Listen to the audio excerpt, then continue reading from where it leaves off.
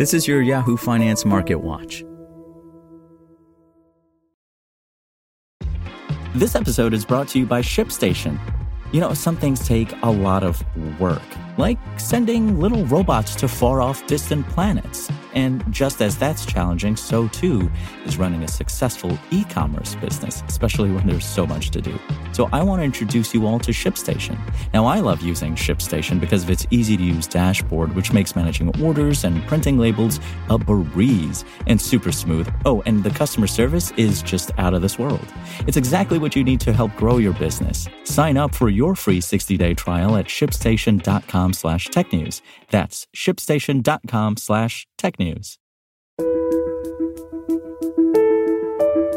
This is Yahoo Finance Daily, a daily update on the top business, finance, and stock market news from around the world. Let's jump into today's stories.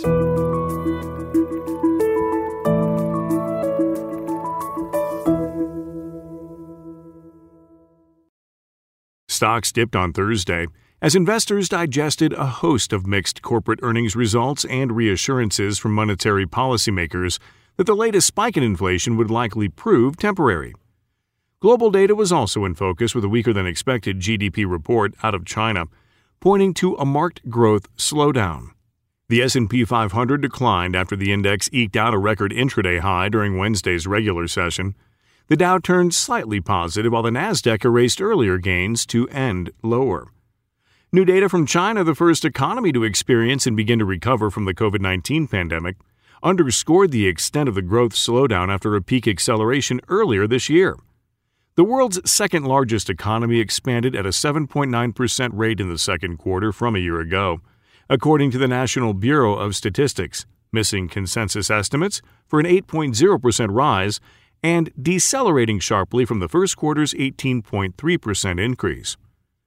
Remarks on Wednesday from Federal Reserve Chair Jerome Powell before Congress also called into question the strength of the economic rebound, with the Fed leader saying the U.S. economy was still a ways off from meeting the central bank's threshold of substantial further progress in recovering. The cyclical energy and financial sectors, which stand to benefit from a pickup in economic activity, underperformed during Wednesday's session and were on track to lag again as traders turned instead toward technology and growth shares.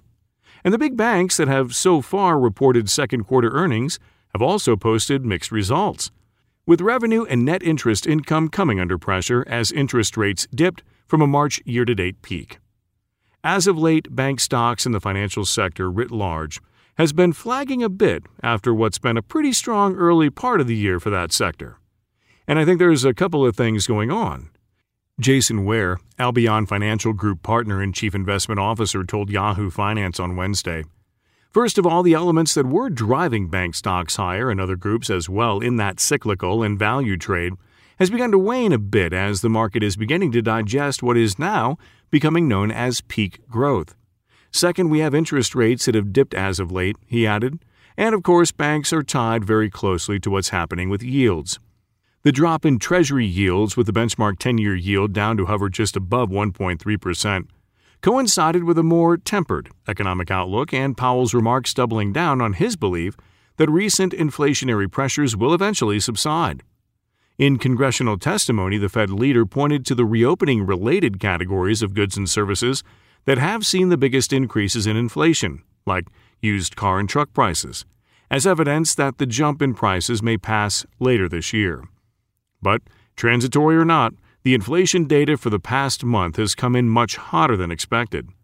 Tuesday's Consumer Price Index registered the fastest annual increase since 2008 for June, and on Wednesday, the Bureau of Labor Statistics June Producer Price Index posted a 7.3% year-over-year increase, marking the fastest rise on record in data spanning back to 2010. Multi-year highs in inflation and how the Fed may respond is what markets are focused on, especially as they relate to asset purchases. High-frequency economics' Rubila Faruqi wrote in a note, Powell said the timing and composition of tapering will be something officials will discuss at coming meetings. In sum, there was no change in the message from Mr. Powell, even as inflation continues to surprise to the upside and job growth picks up, Faruqi added. For more live coverage of business, finance, and stock market news, please visit yahoofinance.com. We'll be back tomorrow morning with your daily update. So until then, thanks for listening.